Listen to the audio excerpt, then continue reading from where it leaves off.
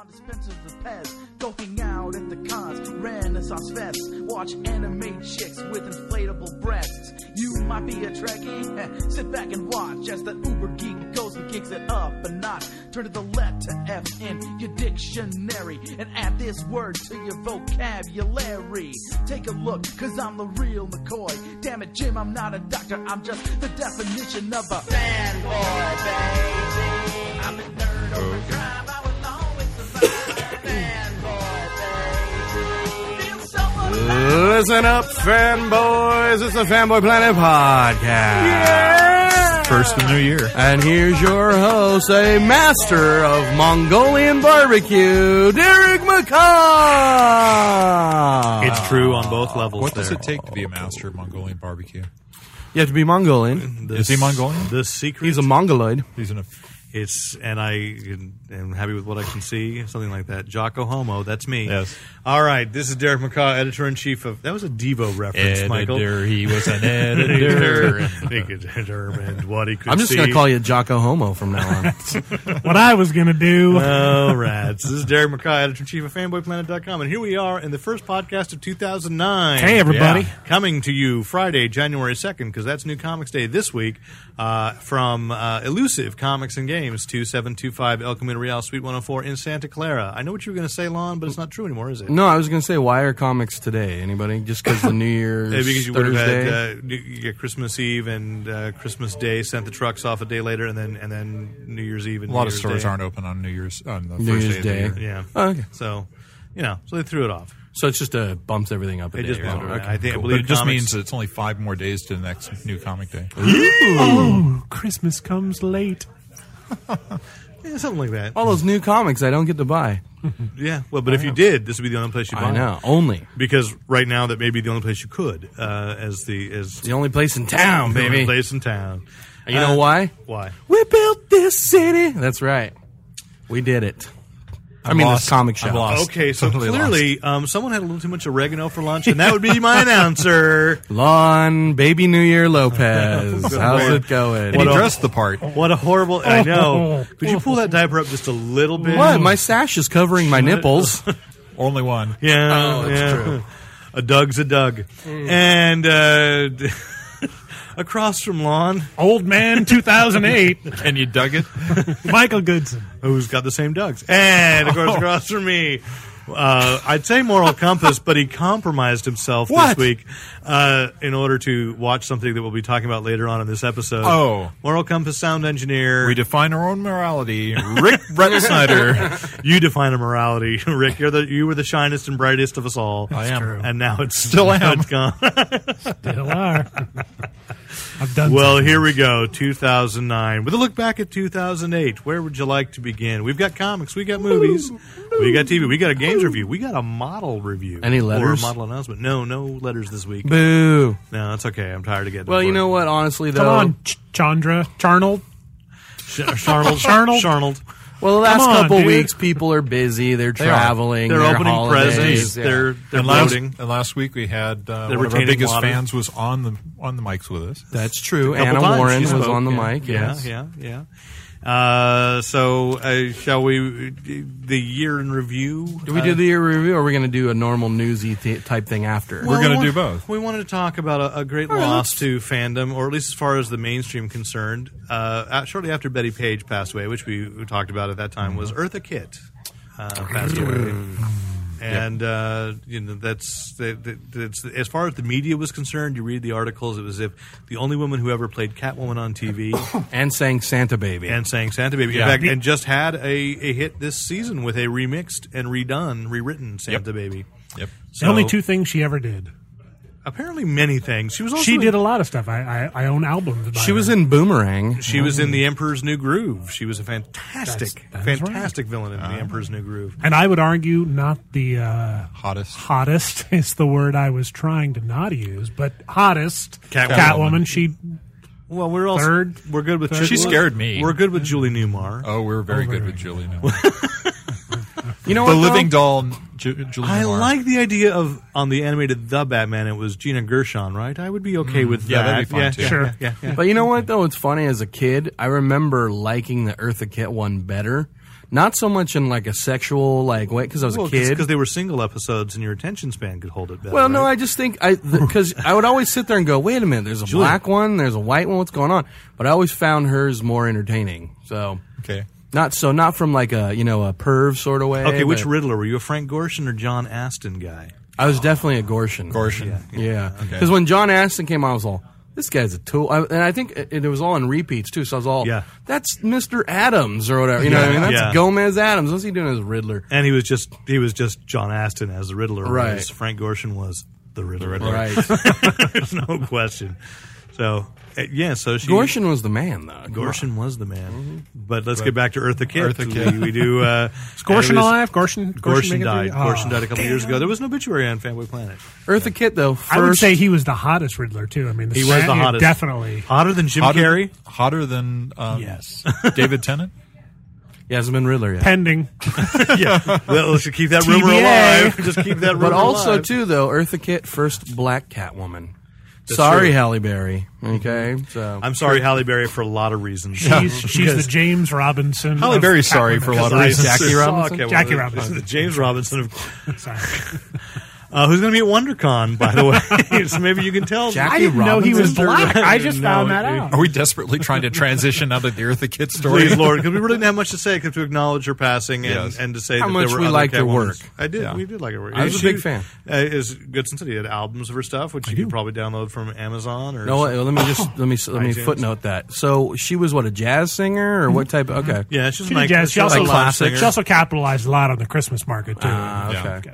Was she the first one to do Santa Baby? Was that all her? That's her song. Wow. And I have to admit, when you listen like side by side, the Eartha Kitt and the Madonna one that became really popular, they play a lot too.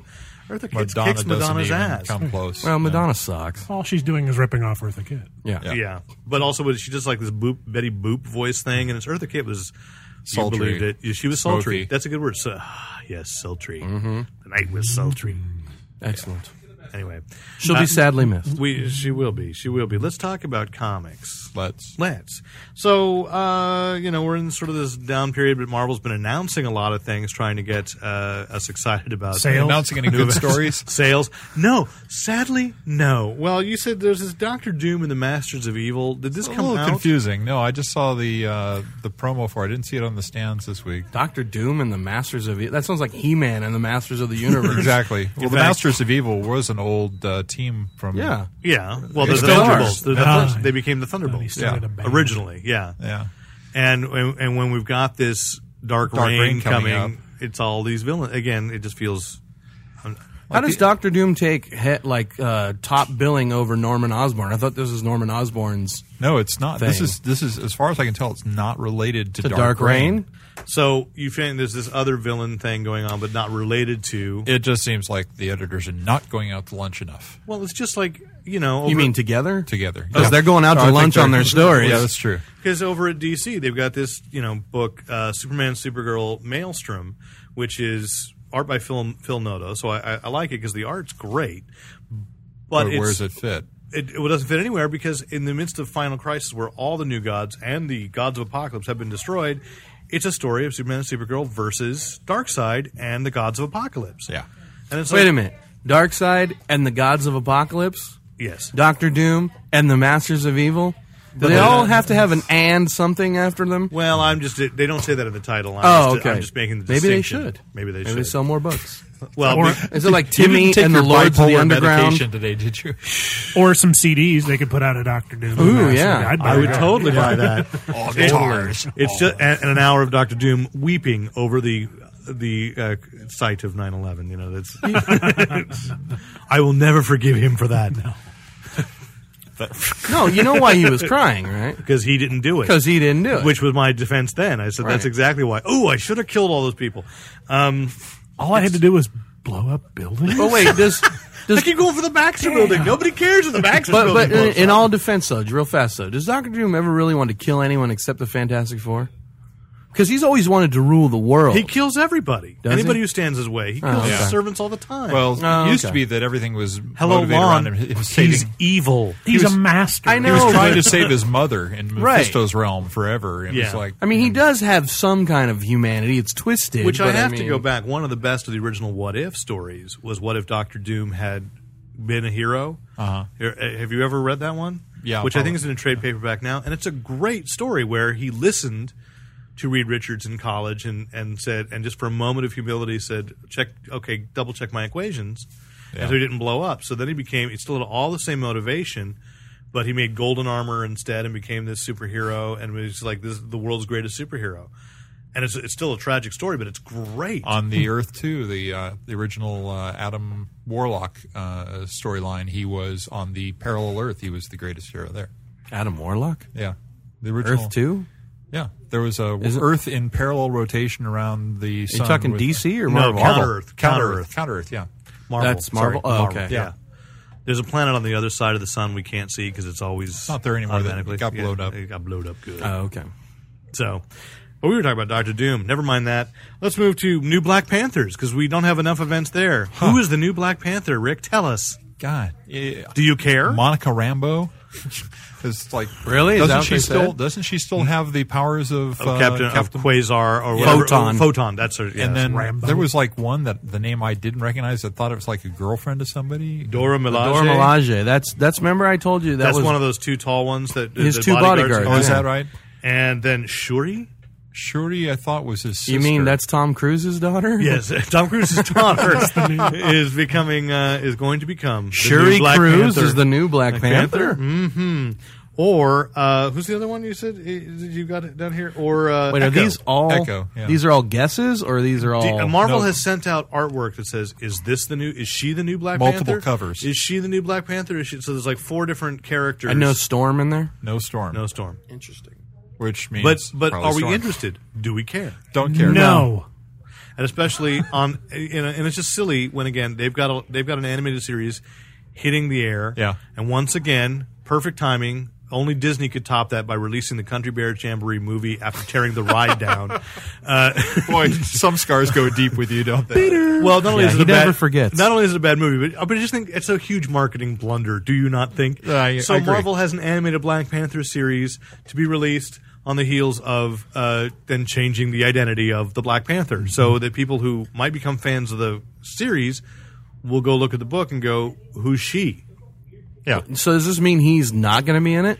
I don't know. Is he throwing down the cowl? When was the last time you read a Black Panther? I've been reading the series. I think I'm behind like an issue or 2. Okay, you've been reading it. Yeah. The last one I read was that collected trade that we talked about on the air with the what was that called? Do you remember? Little Green Men or something like that. The part of the Secret Invasion thing? No, it was right. It was coming out right as that did, but they went to like a scroll world. Oh yeah. And, yeah. I thought that was to find the frogs. It was the like King Solomon's frogs had transported them. And I thought that was a really good, little arc. Well, the problem with that book is that it occasionally has really brilliant stuff in it, and then occasionally it just wanders off into left field. Kind of like Reginald Hudlin's movies. His scripts are that way too. I mean, his movie scripts have been that way too. Boomerang. I don't know. I've been off and on a Black Panther fan. I mean, being an Avengers fan, he's always kind of that.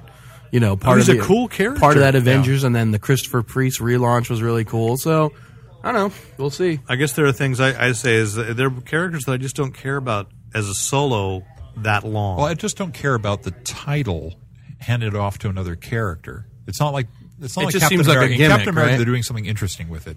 In this, it's like T'Challa is the interesting character in that. Yeah. He's the educated, almost Tony Stark-like guy in Africa. But the way that Reginald Hudlin's run has been was establishing that he was another legacy hero, that there were plenty of Black Panthers before him. Yeah. So it would logically be plenty more. But yeah. Why do all black superheroes have to have black in their title? Luke Cage doesn't. No. There's a new book Power Man. There's a new book coming out called Black Luke Cage. Is there really? Yeah. No, I think that was Dark Luke Cage. But that's why we're bringing the Milestone universe back into the DC. And Justice League is doing that right now. Dwayne McDuffie bringing the Shadow Cabinet, although they're buzzing him in. the Shadow Cabinet. Oh, really? Is there a character called Darky Man? Is that what you're going to say? And Static is joining the Teen Titans. But that was why Milestone was one of the things Milestone was established to do.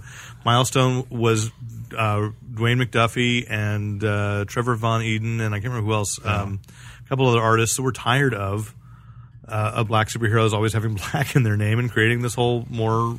Oh, did I bring realistic urban? I didn't do it last thing. podcast. I told you I want to. The racism in comics. Remember I was telling you about that?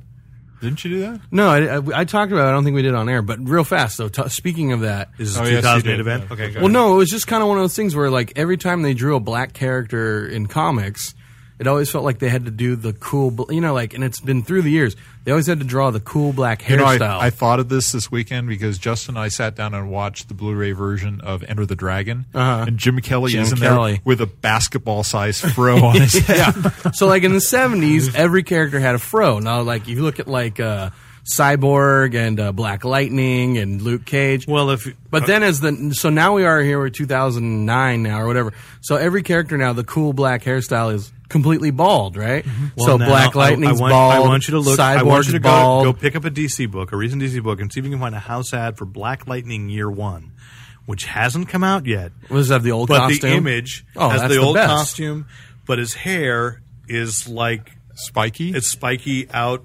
Like lightning? Then? Sorry, he had a fro. Yeah. But it's just, but it also to me it is like, but it's clearly a stereotypical hairstyle of the '90s. It's like and it's just like, why? Especially a character like Jefferson Pierce, he wasn't about trends, right? Exactly. He's not going to be all, I'm going to look good and shave my head. He was a school teacher. He wasn't fronting. He wasn't representing. He was trying to inspire his students. Could you say fronting and representing again? I don't know. But here's the other thing. Because you know what? The only thing I've ever heard is that what was that movie with Eddie Griffin and Orlando Jones? Right. Crisscross or Switchback or something where they... Who cares? Nobody saw it. Nobody did. But like with Luke Cage, Cage's biggest thing. Like I grew up reading Luke Cage. Guy had the fro with the little... tiara. Everybody calls it the tiara, but it's not the tiara. It was an upside-down tiara. It's a headband, Would right? you feel better about that? It was an upside-down tiara, therefore making it more masculine. That's true. It was a headband. The point was down to gouge into his head, proving. But like through the years, though, that was the way. Scowl. That was the way you drew Luke Cage was with a fro, and it didn't have to be a big fro, but it was always about the headband, on the thing. And so now they just draw. He's a buff black guy. Let's just draw him bald with a goatee. You know what I mean? A little bit when they did with the Max, when they did the Max Luke Cage miniseries. Yeah, Cage. Was that Corbin? Gold teeth. Yeah. That was Rich Corbin. I think Richard Corbin did that. Yeah. But I also didn't like on the Marvel. Universe Ultimate Alliance or whatever? Yeah. So they had the Luke Cage, but he has a mask.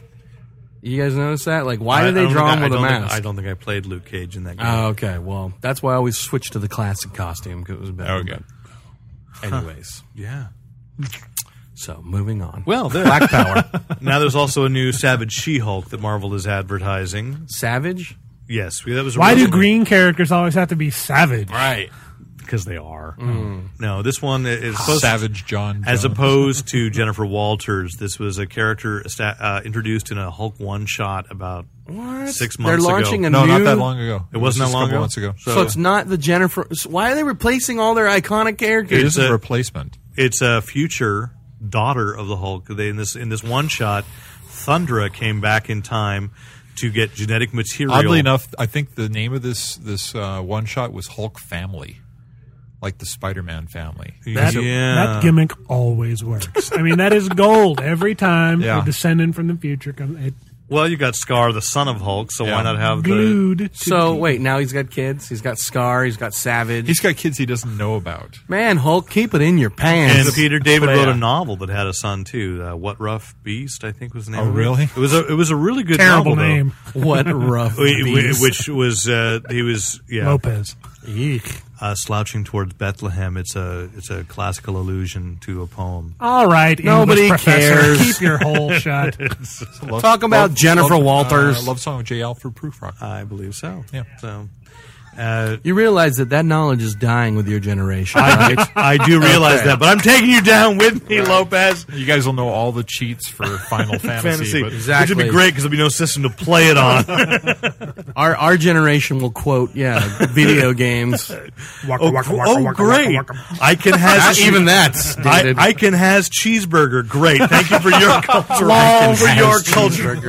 Thanks for your cultural contribution. I'm just saying, all your base belongs to us. It's idiocracy. Get used to it.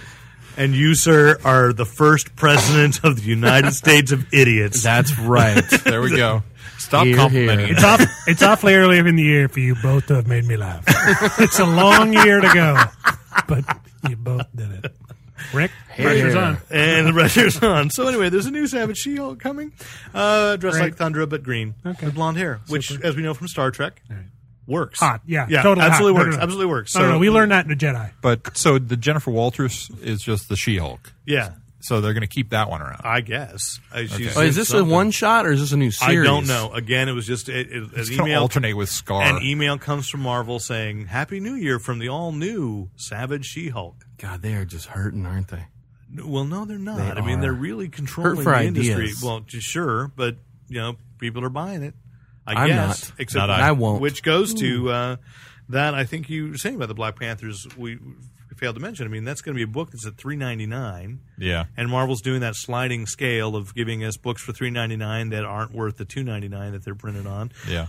Off the air, we discussed the idea that let's just go back to cheap paper. Sell the books for $2.25 or $2.50. Give it the cheap paper, and then let the trade paperback be the good stuff. Yeah. See if you sell more at that price. $2.50. Well, go back to the cheaper paper and go back to like $1. But the DC Kids price of paper's gone up. Yeah, the DC Kids books. Gas is cheap now. Why can't comics be cheap? Because they're not made of gas. Well, they should be. Print them on gas. The DC Kids books, which are probably and Archie, are still both on the really cheap paper, and that's I think give us comics in newsprint. You know what I mean? We can just fold up and read. What it's talking about. That's what it is. Oh, awesome! Give it to me. That's but even newspaper for a quarter, really. The Mercury News just went up to 75 cents. What? Yeah. No wonder they're going out of business. For 2 pieces of paper folded against each other. So, the paper is going up and distribution See what I is said? down. It's all dead with your generation. We don't even have news. Like, kids these days won't even know what a newspaper is when they're your age. I bow to you. Go ahead. Please run me through. Run you through. With a sword. Is that Kill a me gay now. thing? Oh, okay. No. Sword? What's a sword? You mean a lightsaber? Yeah, thank you, sir. No, as long as there's still an SCA, swords will still be needed in this society. Yes. Okay. That's an ironic statement. I know it was. As long as the Society for Creative Anachronism. Yeah. Okay. Once again, proving me right. No, you just don't go to the same conventions we do. Oh, you go, but you sit there and mock, and you sit in the lounge and get drunk. Really? Yes. Have to get personal? Okay. No, that was just honest. Okay. There's a difference. Yes, Drunky McGee. Right. Yeah. So last week, the second and I guess final issue of Grant Morrison's Tale of Bruce Wayne, Batman Last Rites, came out. Tale of Bruce Wayne? Well, because it is, they said, to find, at the end of it, they say Batman's ultimate fate, go to Final Crisis number 6. Ooh. So everything now... Has that come out yet? No, it'll come out, I guess, next week or 2 or 3 weeks. Which makes sense, because in Final Crisis number 5, they were referring to things that were happening in Last Rites, and like the result of it, and I was going, okay, this isn't there yet. I'm a little confused, and now that it's all kind of dovetailed together, it's a really nice capper, if it is indeed true, as is rumored, but who knows. Can I guess? Go ahead. Does heaven open up and Bruce Wayne walks towards the light and his parents are waiting for him? No. Darn it. No. Because that's why I always wanted Batman to end.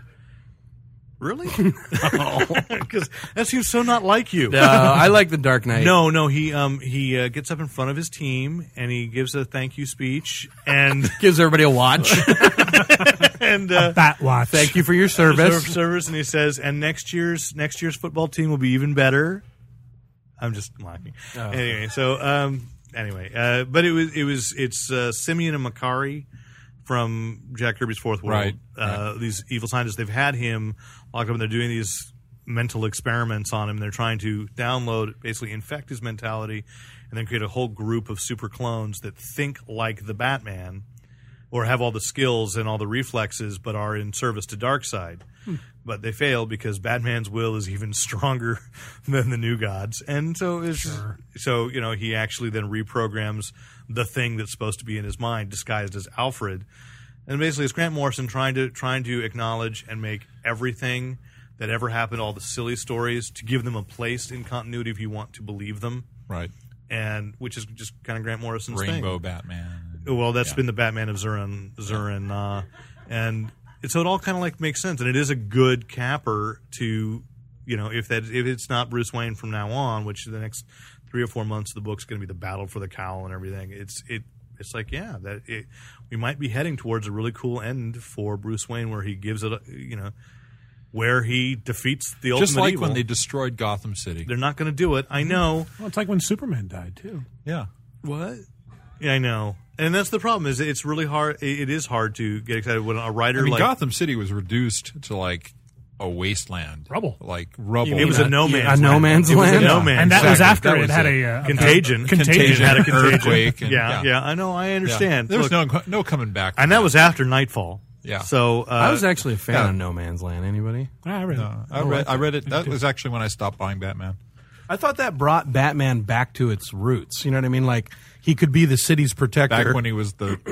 But the problem with it was that it made no sense that you'd have that like the Justice League would turn their back, would even listen to Bruce Wayne when he said, "Stay out of my city." It's like Superman could repair everything in like a day. No, but they've talked about that in comics. The heroes won't help with the rebuilding because. So I remember reading a comic where Superman said, except when they will.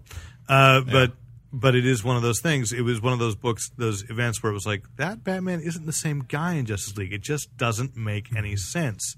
And Grant Morrison tries to make it all make sense. But it is a good capper if Grant Morrison were able to end it the way that I have no doubt actually originally when that first image for Final Crisis was heroes die, legends live forever. And the rumor was that meant that at the end of the Fourth World, which Dan DiDio has said, Orion, all those guys, all of Kirby's New Gods are dead. With That's the exception of Darkseid. That the rumor was that then the Big Seven, if you will, those Justice League would become the new Pantheon, and their old sidekicks would step up and be the new heroes in the titles. Well, let me stop right there. Why is it important to have a new Pantheon? Like what? Why? We can only tell the same stories for so long. Right, but I mean... Eventually we have to change the character and then tell the story and tell the again. Same story as a different character. It's a different character. Right. But we'll get to the Doctor Who First Christmas time special Tim later. Drake encounters the Joker as Batman. Yeah. See? Well, but certainly there was a good twist when like the Joker first saw Tim Drake and went, "I killed you." It's kind of like, there are things that can be done with that new twist. But, so that was the rumor that that's what they were going to do with it, because I don't think that anything in Final Crisis has lived up to that image of and that sales point of heroes die, legends live Flash is forever. coming back. What are you talking about? Right, because they feel like they've told enough stories with Wally, and there's nothing new to say with Wally, because you know what happened? They don't know how to deal well with the disturbing thing of two children that age uncontrollably, which they quickly went, that is kind of disturbing. What are we going to do? And they fixed that in a page. What they do? They brought him back to kids, or what? They basically turned him back to toddlers. His daughter actually, they were supposed to be only like 5 months old, but because every time she really accessed the Speed Force to do something, she aged to being like 60, and there was that. But there was like Talk Wally about changing diapers. Wally dealing with just like, wow, I missed everything. There is no childhood.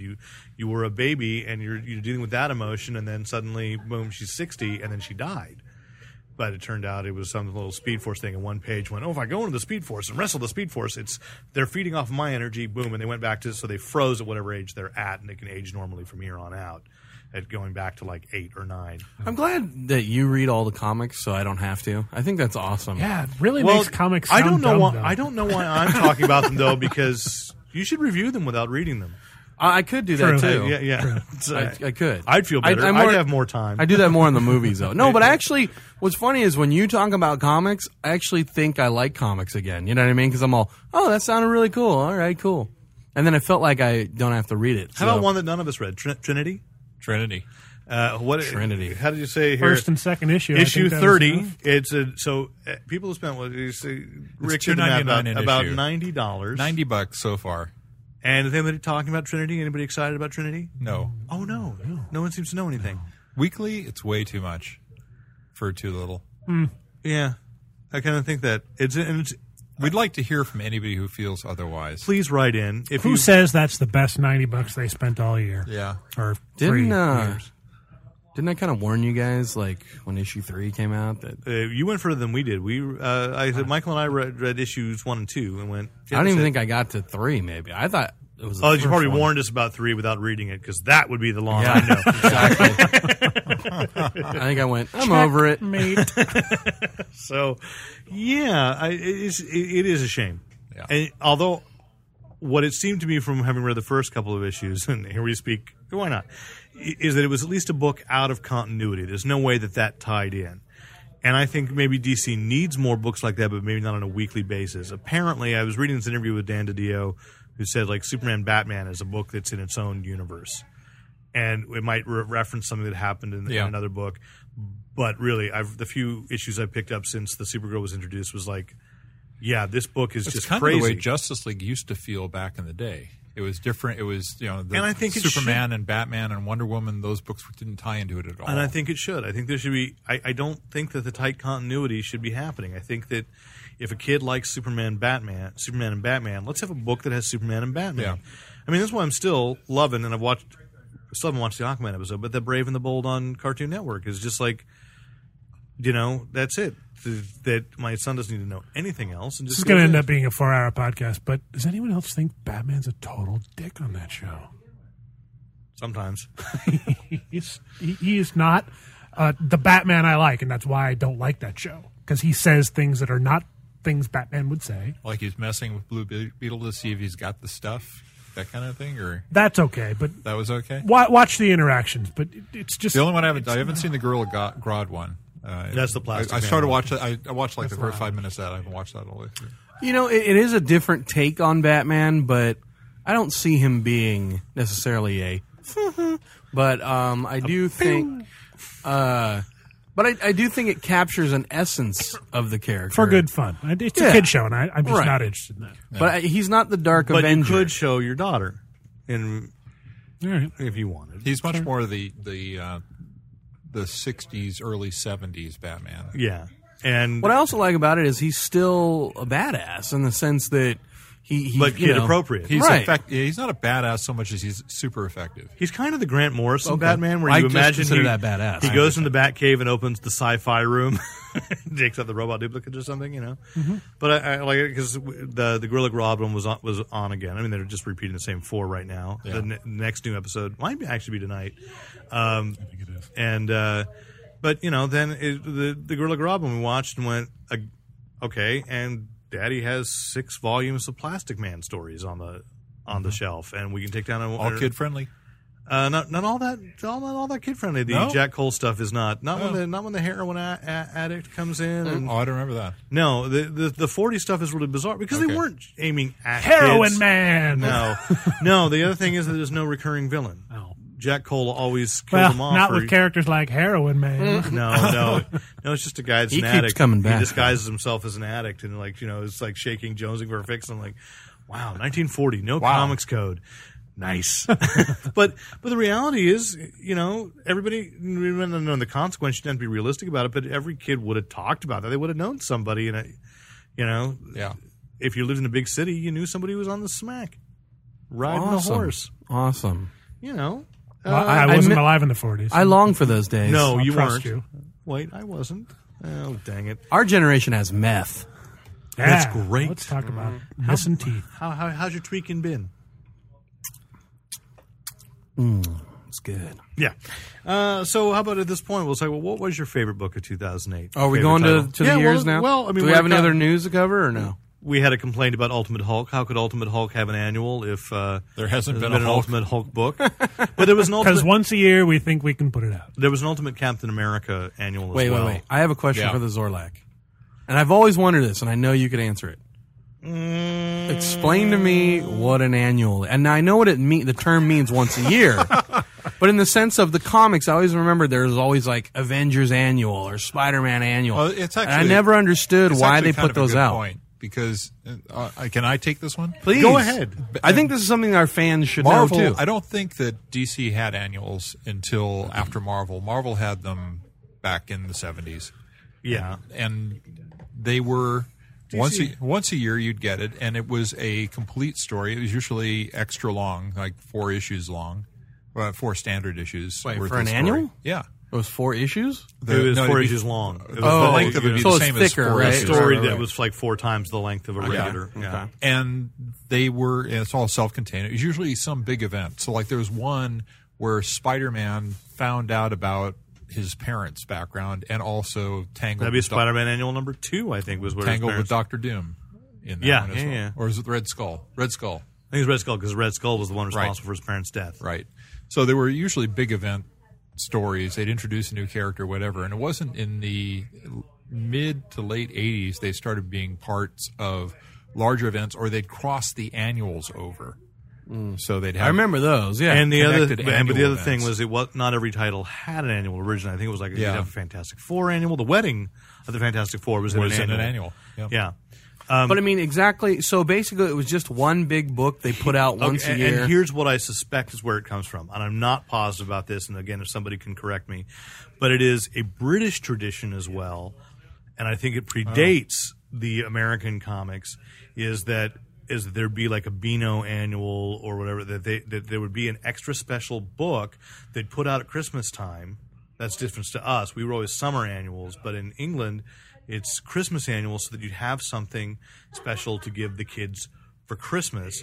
Cheap but big, keep the kids occupied with their stocking of it'd be this triple or quadruple sized book with all these different features in it. So why not just call it issue 13? No, because it was an extra special. Okay, so it's just a special. It's like a. It was more of a Christmas tradition. They cost more too. They were like twice the price of the regular books. Yeah, but and you get 3 to 4 times as much story. And I think, and it's kind of stopped though, right? They haven't done them in a while, or there have been annuals. It's I think to DC's defense, and I think really most of the annuals stopped when these big crossover events have started in the last 5-6 years. Where those events are so company-wide, there's no room for an annual. All right. I was just thank you for answering that, because I've always, every time, when I was a kid, go, annual, what is this, what's the big deal? So, yeah. Thank you. Yeah, anyway, so there's a Hulk annual? There was an Ultimate Hulk annual. I mean, they're doing all this stuff to build up to what's going on in Ultimatum, and I think that's why.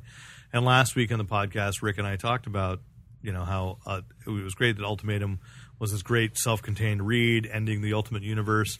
And then I get to the end of issue number 2 and it says, follow the story in these 6 Ultimate books. I'm like, oh, crap. Boo. Got you hooked with the first issue, huh? I thought it was Here's my ultimatum, Marvel. Stop doing that or I'm going to stop buying your comics. When did you start doing it again? We'll do what? Buying their comics? When they put out something good, I will actually purchase it. Not in a while. Well, I'm going to purchase some today. Well, you got Not some for Christmas me, money. though. You got some Christmas money. Nice. No, I got to give some gifts. Okay. Congratulations. Hope you like crap. Yeah. It's Marvel's there are trade paperbacks of older stuff. Yeah. That's I'll good. That's find true. some trades, There is good old stuff. I'll buy the old So, good but comics. what was your favorite book of the year, or even maybe favorite comics related publication? How about that? You're looking at me. Well, we're looking. I'll answer because Rick is. There you go. I would say a overall book of the year. I really enjoyed that. Wait, are we going title or single issue? I'm going title and single issue, my Ooh, friend. Yeah, all right. I'm So prepared I to have throw two down. separate. Okay, I'm go prepared. There are 2 separate as well. I really enjoyed Buffy season 8 this year. Every time an issue came out, I Wait, was looked that forward to this reading year or was it a little last year? Well, too? it's been a little bit, but if it's still going on, that's been fair going enough. on. That's Fair enough. enough. That's your. No, They did I'm just- the Fray. Yeah, stuff they're this year. at issue 20. Just came out last week or 2 weeks ago. So And that book has successfully recaptured the Buffy magic for me that I so whereas long for. After the Fall did not. No, sir. The No, Angel no, series did did not recapture that Did magic. not. And then for an individual issue, I'm going to go with Fable 75, which fulfilled the promise of what the first issue set up. These were fables living in exile from their homeworld, and in 75 we brought that chapter. Was that the to an last end. issue? The That was- capper? No, that they was are the continuing now. climax, but they are moving forward with more stuff. Don't you like that when a title does that? When it just Effing love it. puts the bow on it and just says, "There you go." This is a story. I appreciate Which that. I think Vertigo does better than any other imprint.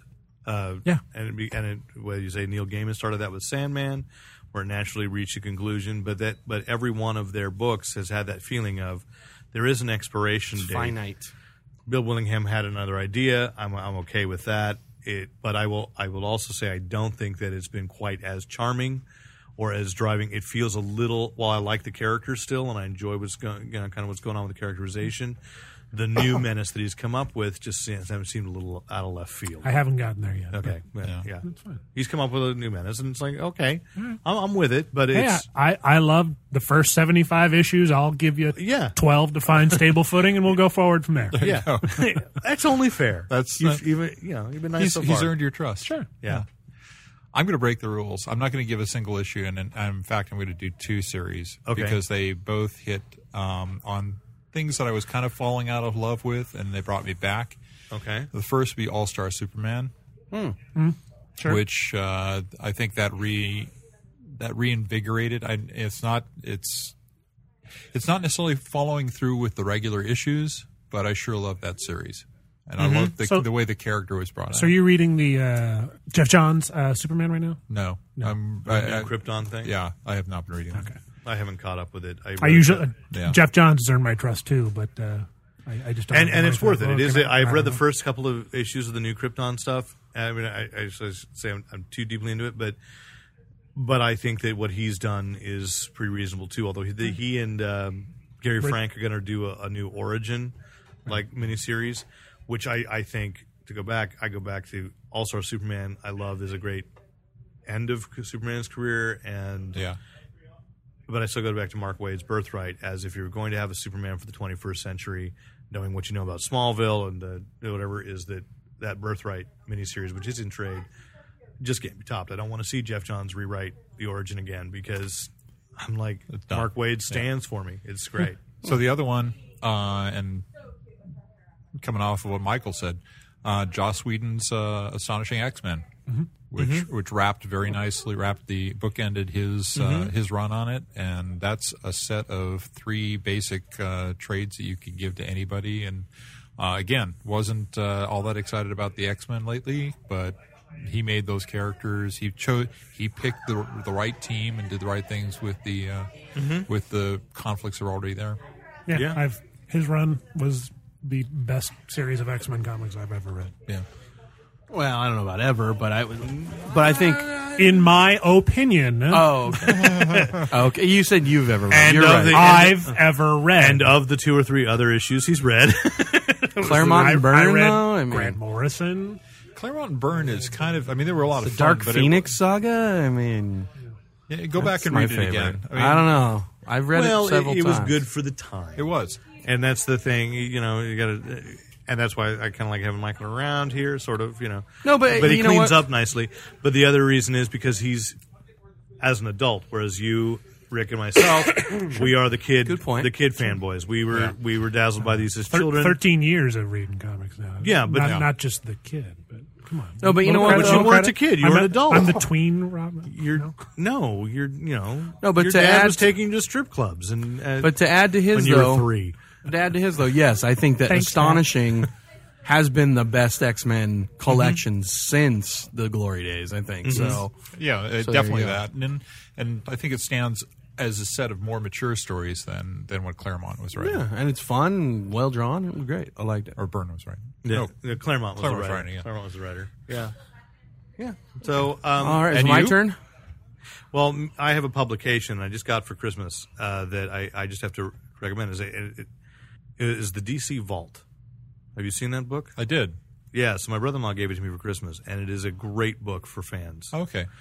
History of DC Comics, which actually is kind of the history of comics because they were the first. That company was the first to publish a A lot comic like book. artifact reproductions. in Artifact reproduction, amazing. So you both have a great text piece of the history and all the way through, and what the company's done, what innovations they've made, what Is that they the reacted giant to. thing that's like this Yeah, big? with the Alex I think Ross my cover. nephew got that for Christmas. And it's Steal it. I'm gonna have to borrow it, and the 'cause he ain't gonna read reproductions it. are just fun. I mean, they're not for everybody, but it's like they've reproduced this penciled cover of Hawkman by Joe Kubert, and it looks like you've got the original pencil drawing.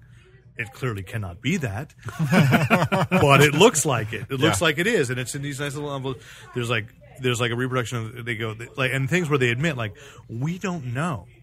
Like there's this photo of the DC staff from 1946, and they go, well, we asked Jerry Robinson, and here's who he could remember, and and there's a lighter with Johnny DC from the 50s, and they go, we have no idea why this was made, but it's just kind of this museum piece where kids love lighters. Where people smoke, but it's not for kids. But it was clearly for retailers or for bookstores or whatever was carrying them.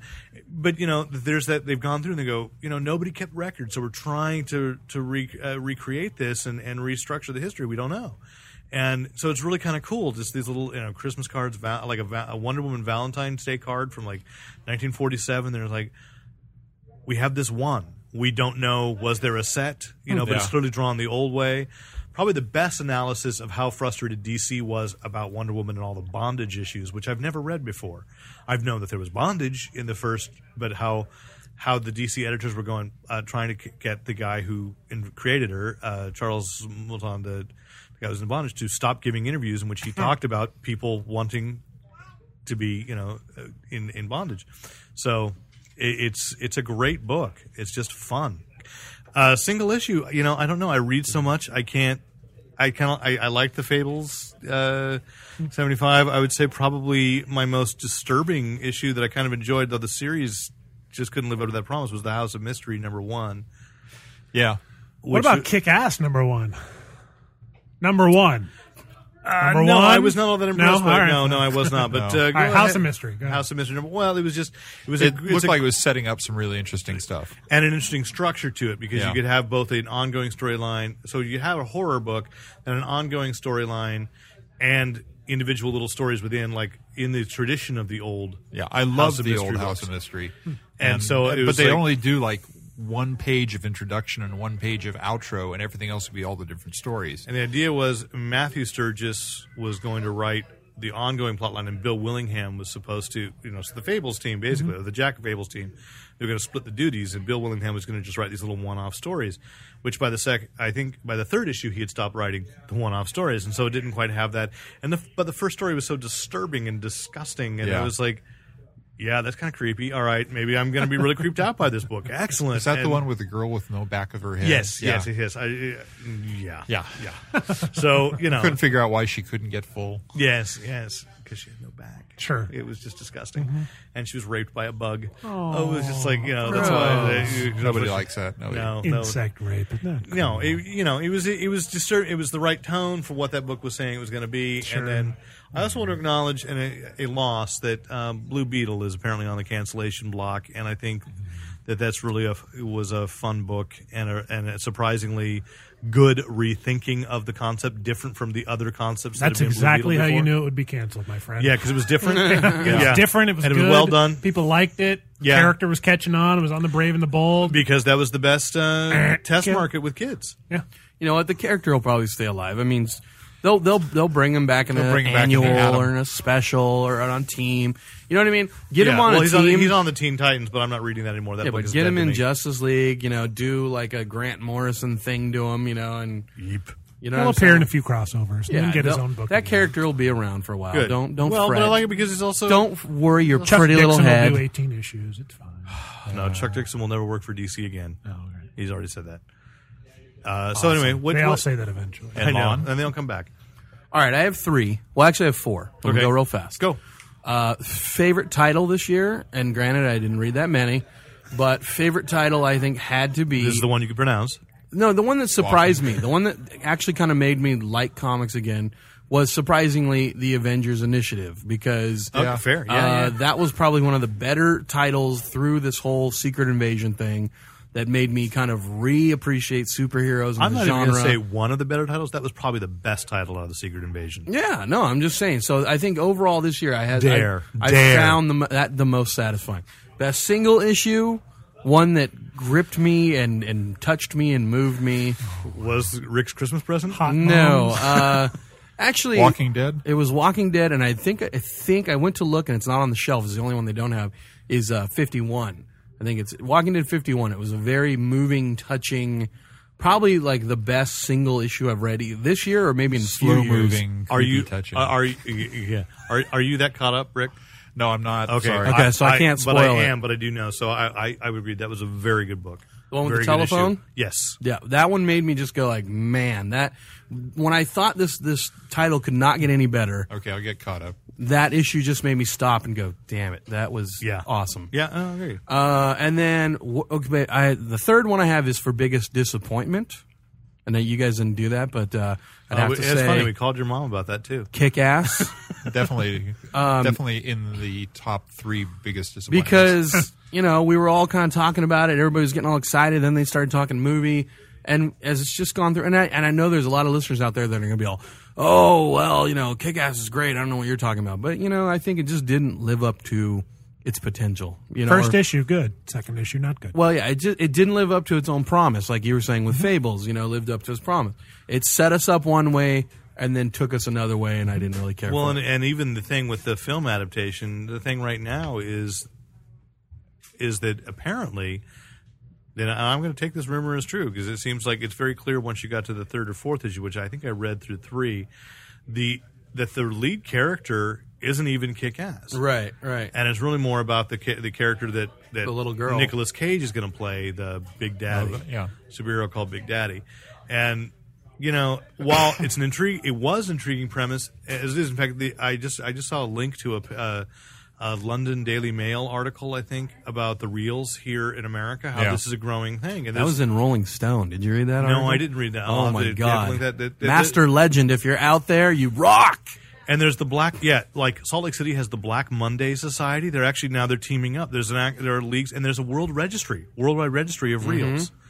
And so, I mean, it is like this growing social movement. And the Black Mondays apparently are like... We need an article on Fanboy Planet with links to all this stuff. Or we need our own chapter. Let's or do both. it now. What do we call I call team leader! Okay, fine. Nothing will happen. Fine. But you'll keep us in meds. So he can make his own cold cream. If I cream see disaster, I'm calling you. That's a better secret show identity. up. Cold cream. Cold cream.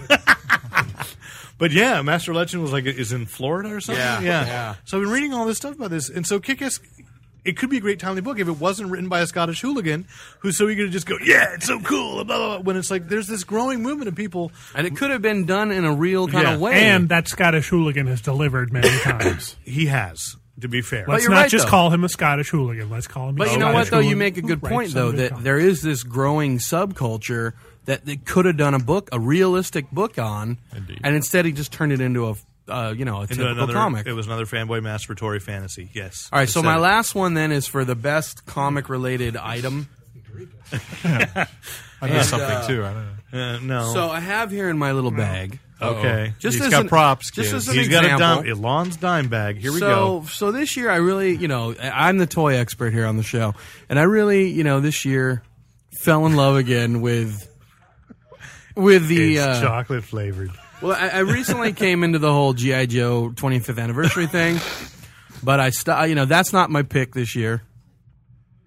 I'm going to wait till you guys. Poor choice of words. Okay. He's going to wait until things calm down so he can Right. talk. Wow. I know. No, I meant not. He just doesn't take it, does he? No, I don't mean that. I just, the dildo thing. I wanted to wait till that settled down. Okay. What?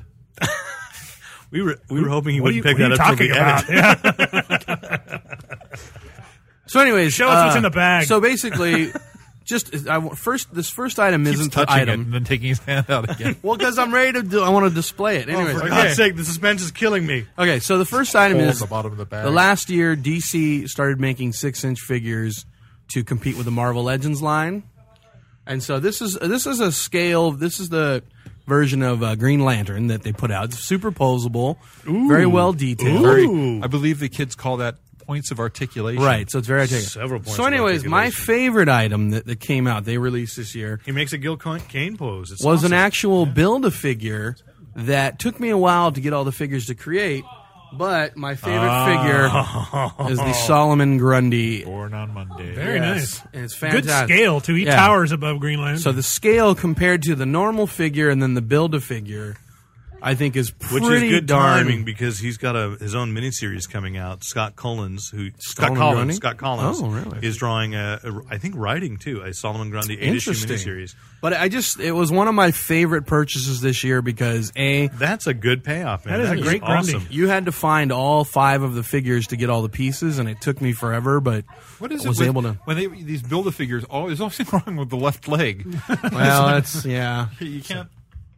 Well, it's Lon put it together. Come so. on. You can move it around. I mean, the Build-A-Figures aren't as posable because you have to just stick all the pieces. I see. No. It has a hip articulation as well as a pivot. Right. And it's not like this. No, if you push it in, it doesn't have that weird gap around his crotch. That's right. But Solomon Grundy does actually have that because he's a rotting corpse. Yeah, but and on that, I just wanted to point out at the end of the year.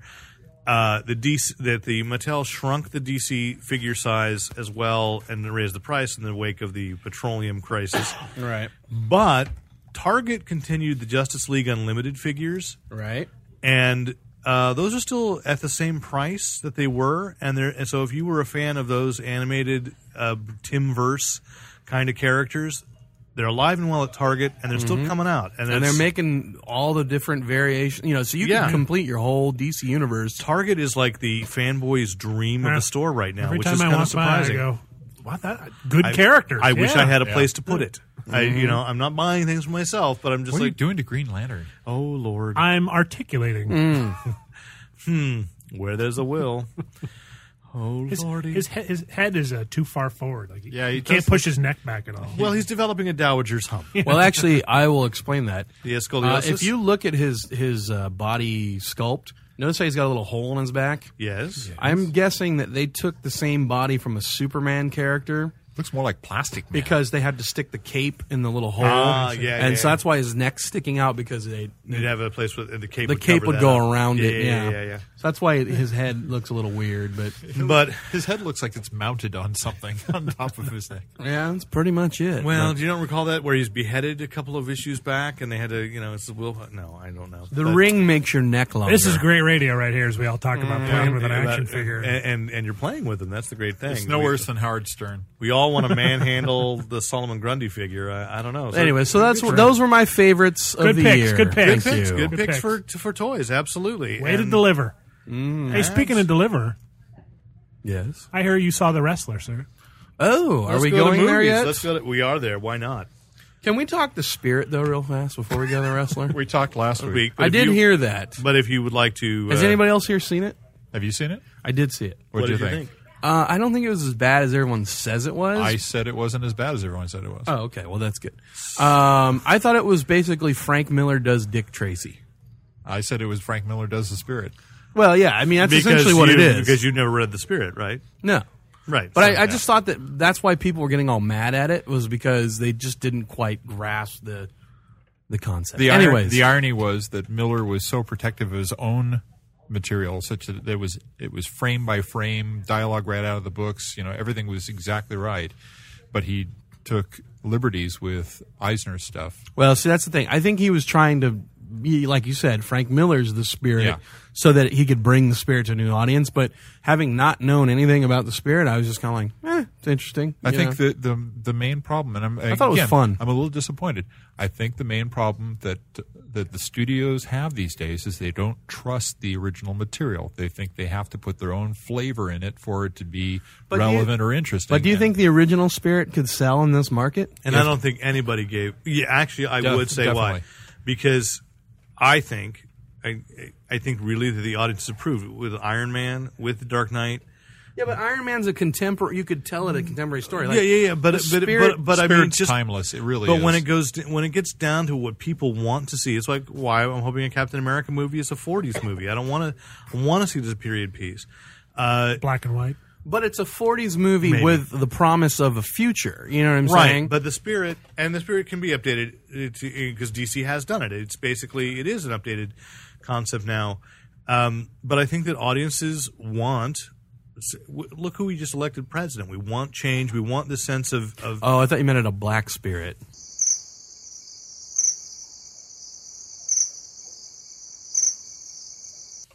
We want change. We want inspiration. We want to be able to laugh, but we want to, I think audiences want something that's we had a black non-cynical. firestorm. I mean, what's wrong with that? I think audiences just are hungry for things that aren't cynical. The spirit was cynical? I think we're No, that's the point. Oh no, but I mean, Frank Miller's The Spirit was cynical? I don't know. I didn't see it, but I think if Frank Miller did it, it's cynical. I thought it was fun. It was fun. It was more erratic and not cohesive. Yeah, I agree. And there were some parts of it, like the clone guys were right out of something Will Eisner would have done. That's what I figured. But not as, the stuff with the kabuki, the Japanese dress and that was the Nazi weird. dress. The Nazi stuff really kind of. I wasn't sure if I should be bothered by that or like why is it Miller always puts Nazi references in all his comics? I don't know. Is he a secret Nazi, or is that... He just has an unrequited love for Sybil Danning. I don't understand that reference. It's okay. The old man does. Anyway, so I saw The Wrestler, and Mickey Rourke is dazzling. No, I'm kidding. It's amazing. I've seen still pictures of him, and he's just like... Here's the thing. All my friends loved it. But you did not. I thought it was good. Actually, I think it works... It's a half and half. There's half of the movie. Here's why I think everybody's going crazy about it. Maybe you should tell a little bit about the premise. Well, I'll just say this much. If you're not a wrestling fan, right, somebody who thinks like, oh, wrestling's stupid, it's fake or whatever, if you're one of those people, that's why I think all those people are raving about this movie, because it shows the inside world of professional wrestling. Which the Smarks already know. Exactly. And basically, I was trying to explain this to a friend. It's essentially a movie version of Beyond the Mat. Excuse me. Or a fictional version of Beyond the Mat. Right. And if you've ever... That was a movie. Right. If you've ever seen Beyond the Mat, well, that's what I meant. Yeah, fictional version. That is, in fact, how I got involved in wrestling in the first place, I think. And why Mick Foley is his favorite wrestler. Yeah. Well, there you go. Because, essentially, if you know anything about... He's also smart. Is that what they call them? Smarks? Smart marks? Smart right. mark, yeah. And so from that aspect, I really enjoyed, because it captures a lot of the things that us smarks would appreciate or know, and you sit there and go, oh, that's cool, that's a really way to do it. The other half of the movie, which I don't know if basically, like Rick said, the story is, it's a story of basically a pro wrestler, a former, let's say, star, basically on his way down. Jake the Snake? Kind of, yeah, like Beyond the Mat. So the guy was pretty big, and then, now he's kind of making his money in the indie circuits, doing little house shows here and there, scraping by, working in a grocery store to make ends meet, And so my only big problem with it was the side that's not dealing with wrestling, you've seen a million times. You know what I mean? It's like, basically take any washed up sports star story, plug that in, and you have the second part of the wrestler. You know what I mean? And like I said, I don't want to give any spoilers or anything, but it's just basically you watch it and go, there's no part in it where you go, oh, I wonder if he's going to redeem himself this way, or I wonder if, she's going to go this way. You know what I mean? So there's just all these things in it where you go, okay, I've seen this side of the story. Now, granted, it's acted well. Mickey Rourke is really good. Marissa Tomei is naked 90% of her screen time. I got to go get tickets. Yeah, and it's not open here yet. Don't worry, they're not in advance. Oh, yeah. Okay. Everybody's talking about how good an actor he is in this, and I'm sitting there going, well, he is a boxer. He's acting like a broken down boxer, And I almost want to say, I thought Mickey Rourke did more acting in Sin City. You know what I mean? His Marv was incredible. He actually had to create a Marv. You know what I mean? So, the fact that everybody's like, oh, Mickey Rourke is back in this one. I'm like, dude, I thought he was awesome in Sin City. I'll tell you why. Because before that, Sin City was a genre film. Before The Dark Knight, from now on, a comic book movie comes out, it's going to stop being so ghettoized because of The Dark Knight. No, until Heath Ledger wins an Oscar. It's a genre. That's what it's going to take? Yes. That's what it's going to take? That's what it's going to take. Crap. I don't know if that's going to happen. That's what the prophecy says. Oh, you know what? I'm sorry. I forgot to... I don't know how I didn't see that hand writing on the wall behind you. But... And I think that's why, is that most mainstream people would not have seen Sin City, or it's a comic book movie, and certainly didn't recognize that it was Mickey Rourke under that makeup, although Mickey Rourke doesn't look like Mickey Rourke anymore. Dude, Mickey Rourke. In this movie, he's got these giant collagen lips. That's not in this movie. That's in Mickey Rourke. Okay, well, I'm just saying. That's why he was a bad boxer. He had to have plastic surgery to reconstruct his face after the tremendous beatings he took. God, he looks like crap. And then, granted, it works in this movie because, he must have been taking a beating his whole life. But you just sit there and like, dude, why the collagen lips, man? Really, that's dude? a Hollywood thing. And he's got sensuality issues. But he's a messed up guy. And it's okay. He's talented, and I wish for it. But he was on Letterman the other evening, and I just like he was wearing like a hat and the big glasses and stuff, and I just go, he's bizarre. I don't know I've ever seen this guy. He believes his own hype, I think, too. So. But he's been that way all along. So it's not, he's doing it Rourke's way. Okay, don't judge him. Well, but I'm eager to see the film, and I would agree with you that the things are. But in a related story, though, I've heard that he doesn't want to do Sin City 2. No, I've heard because that too. now he's he's thinking the wrestler is shot back into mainstream so he's movies. making the same mistakes. Right, exactly. So someday somebody's going to get very famous playing Mickey Rourke in the Mickey Rourke story. And it'll be his comeback story. It'll be an amazing tragedy. It will be an amazing tragedy. But what your criticisms about the plot, about being kind of wrote, is the reality too. Why these kinds of things get attention. I think that's the kind of movie that people will go see. People like the familiarity, right? And that's the thing, though. To me, though, it's like there is a real story out there of these wrestlers that are dying in the. And when I say dying, like let's say living and dying in these indie circuits that I thought could have been told a little better. But he basically just gave us, Rocky, or I mean, it's like.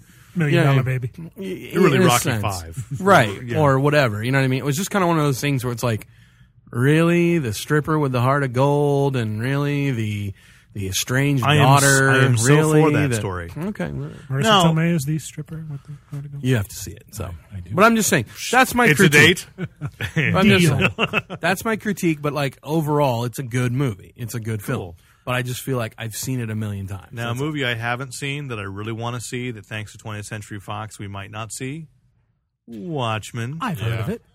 Yeah, so the judge, on Christmas Eve, if we can go back over the history of it, that, of course, Warner Brothers is, for those just tuning in, Warner Brothers has this adaptation of the classic Alan Moore, Dave Gibbons graphic novel, Watchmen, coming out, scheduled for, I think, March 3rd. And almost a year ago, because I've been looking over our podcast itineraries, almost a year ago, 20th Century Fox filed suit against Warner Brothers, saying they had the rights to make Watchmen, and Warner Brothers did not observe those rights. And on Christmas Eve, the judge in the case finally said, yes, Fox has a case. They're right. He wouldn't throw it out. And so it's been all over the fanboy press that basically Fox is seeking to stop the release of Watchmen. And Fox, you're dead to me.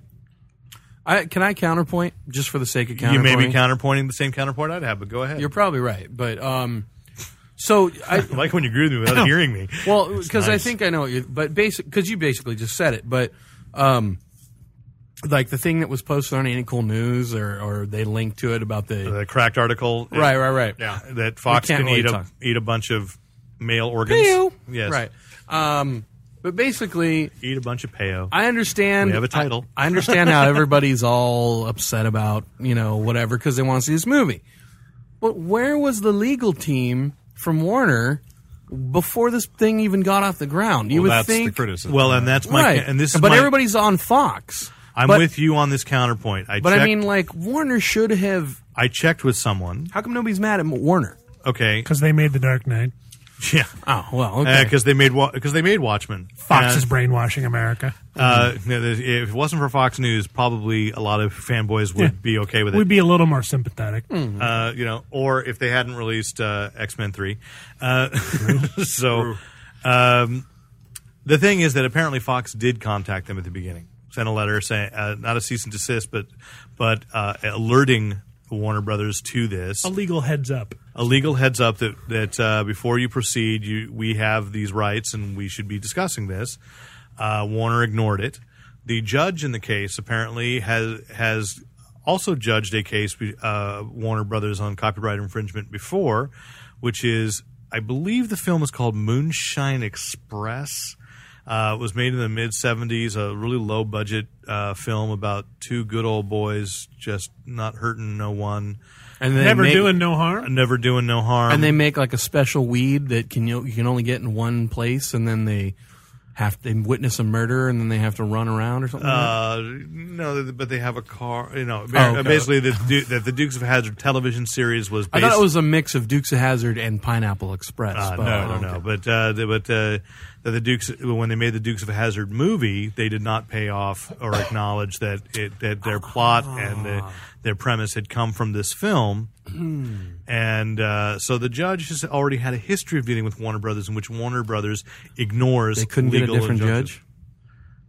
Way to go, Warner. Which if that's the case, then yeah, way to go, Warner. How arrogant are they? Yeah, I'm tired of these renegade. What do they call these activist judges that just take the law into their own hands. Oh, Lon Lopez just turned into a Republican right before our very eyes. So I don't know. I mean, I agree. I want to see Watchmen. I want to see Zack Snyder's. No, it's Zac Efron. Oh, no, it's not. I don't want to see his Watchmen. Dr. Manhattan's song and dance routine, those would be fabulous. I'm going to kill these Viet Congs. So, yikes. Why did Dr. Manhattan sound so much like Ethel Merman? There's no business line. Big, blue. Yeah, we naked. Ethel Merman? Sorry. Anyway, so while I want to see that Watchmen, and I think it's ridiculous that it's gone on this far, it does feel like it's just a game of chicken between these two studios. Yeah. And they just want the money. They want the money, and the easy way to get the money, thing. Give me the thing.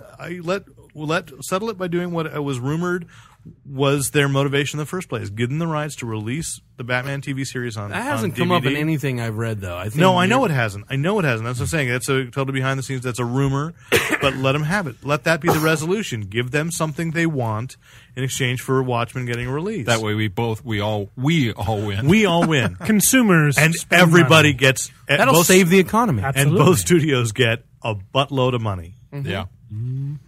Or even just the right to put Batman back in syndication, put it on TV Land or something. But I mean, for as mad as people are at Fox, you cannot blame them if somebody stole anything you created and started making a big movie out of it. How would you? Well, wait. Now I would argue with that. Don't say. Okay, Fox not created. Fox didn't create anything. Fox just made a deal 20 years ago. No, but I was making the example. If you create something and then somebody else goes and makes it and then makes money off of it, you're entitled. So they didn't create the property, but they had the rights, and so except for music, which should be free and available on the internet. Thank you. I agree. All right, sure, okay, whatever. Thanks for that. Opinions of some of the speakers on this quiet moral compass.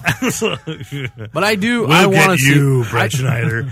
Do you think it's going to delay, or do you think they'll have something wrapped up by March 6th? They'll wrap. It's going to trial next week. Okay. So there is because I want to see Watchmen. No. Rick, please note now so that we can review next year how wrong Derek was about his Watchmen prediction. Okay, so duly noted. Here is why my prediction is, though. We'll do it in a wrap-up of last year's events next year. You can't just shelve the film.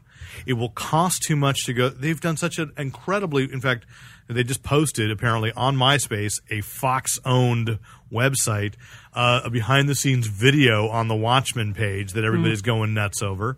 So I think you can't. They've done such a great job of publicizing in positive ways. Can't stop the film. The Watchmen. You can't stop the Watchmen. Yeah. Okay.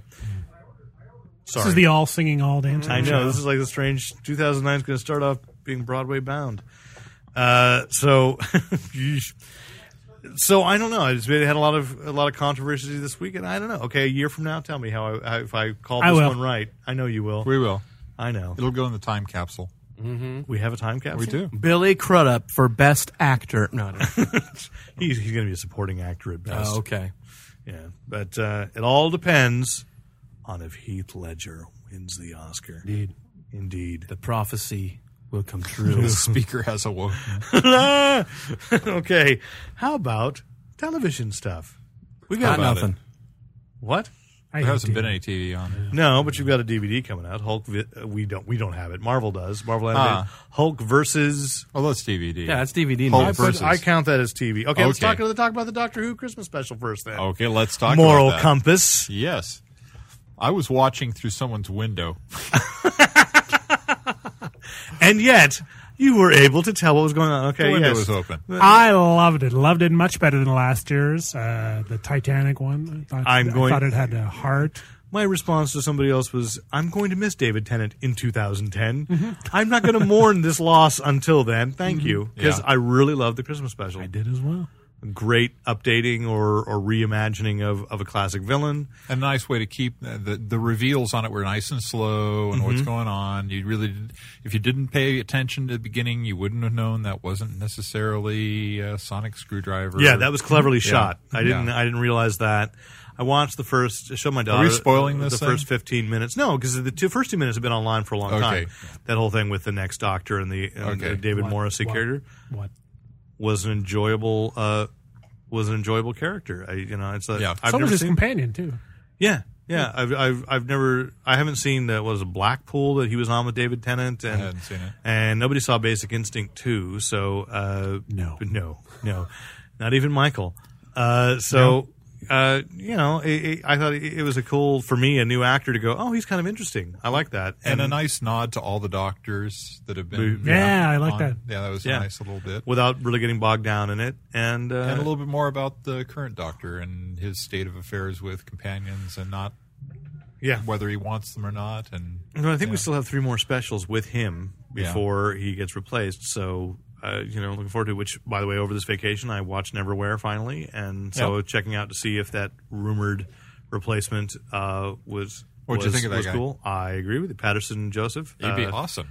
The Marquis de Carabas is like a cool character. I think you could lift that personality straight out of it and plug it into Doctor Who. Hairstyle and everything. That would be I don't know if I go that far, but that would be a great Doctor. Yeah. Cool. As opposed to his American sneaky businessman in Jekyll. But that shows he's actually a pretty good actor. He's reaching for a lot of different characterizations. So I'll have to look at that. That's cool. It's cool. So enjoyed that. I also spent a lot of time catching up because the Legion of Superheroes episode coming on Smallville. I spent the last week catching up on Smallville. And I'm going to have to say that I'm enjoying this season more than any other. More than any other season of Smallville. Aren't you a little tired of that one outdoor set they have? The farm? No, the city street. Oh, yes. Well, it certainly does not resemble any bustling metropolis, I know. But it does look like a Vancouver backlot. It does. But I would believe that the Daily Planet's offices are just 2 stories above that. Just right there, because he's just gone down one set of stairs and he's on that street. He's always, and then they keep Lois Lane in the basement. It's always, there are things there, but what I think about it is like it's fun. Is the new producers are making the best of a bad lot, and they're trying to put things on track. Yeah. In ways, it's like, okay, this is what they've inherited. This is the situation. Now, what can we do to make fans happier? Like the Maxima episode. Actually, although it becomes very creepy live action, that's pretty much Maxima. Yeah. It was right. And though younger than I ever imagined her being in the comics. You got to do that if she's going to go after Jimmy Olsen. Yeah, exactly. And I haven't finished. I haven't watched the actual, like the last episode they broadcast yet, Bride, which would have Doomsday in it supposedly, but I've seen a picture of Doomsday. I didn't see that one either. And it's like Doomsday looks right, and the Legion looks like, okay, within the rules of Smallville, they're still recognized to be the Legion. And I want one of those codes. And I know, and they're trying to make the continuity come a little closer somehow, and to make it seem like actually their explanation for Doomsday makes a hell of a lot more sense to me than the comic book version did. The only thing that doesn't make sense is how that world is contracted. How can you live in Smallville and commute to which is why I've come into it became a suburb. It became a suburb. I watched a borough. I watched an episode where Lois made a date with somebody, went back to the farmhouse went back to the Talon to change, and Jimmy and Chloe are living above the Talon as well. So she went back to the Talon to change for the date. The guy picked her up at her place, and they went back to Metropolis for the date, and then we're going back to Smallville. And then they admitted in the next episode, they said Smallville is 2 hours away from Metropolis, which is closer than it used to be.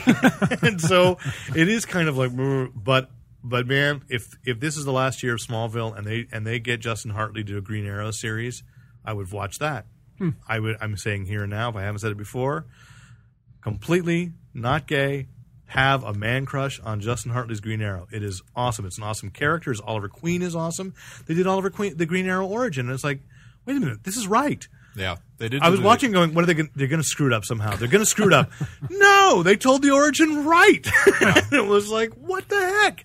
And like I say, in Doomsday, that makes so much more sense than what they were crabbling together from, when Doomsday was first introduced to make all these weird tie-ins and explain. So it really looks like Doomsday?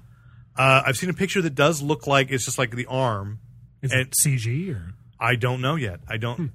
I have to say though, I am not a fan of the Luthor replacement. No, the woman who missed Tessmacher. Yeah, Tess Mercer. Yeah, Tessmacher. Right. But and no, I do miss Luthor. But I think that it's like he bailed out at the wrong time. Yeah. If you'd stayed on for this last one, we'd probably have because now we can all blame him.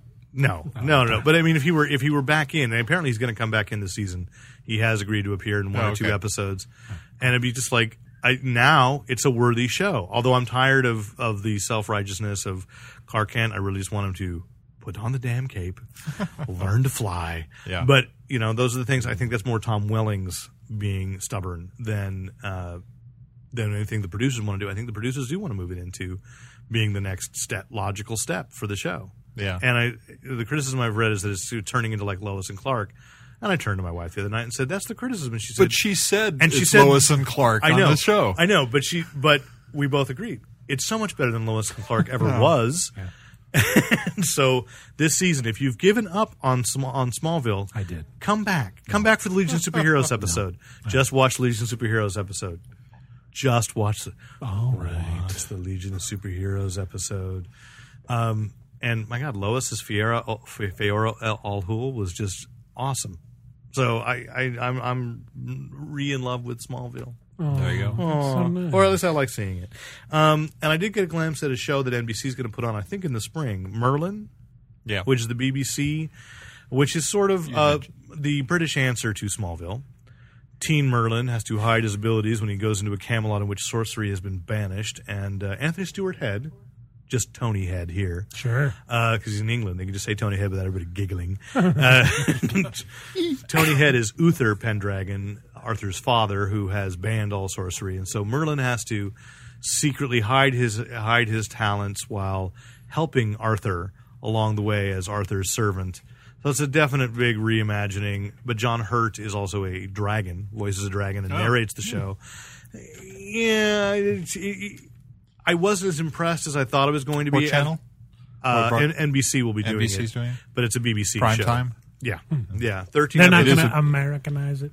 It is a BBC They're show. just buying it and putting it on NBC. Great job, NBC. Okay. Yeah. Thank you. So, I mean, sure there'll be edits because I think their timing would be different. For prime time, or is it going to be one of those spell like stuff different. 7 o'clock shows? Or What 7 o'clock shows? Well, they've done.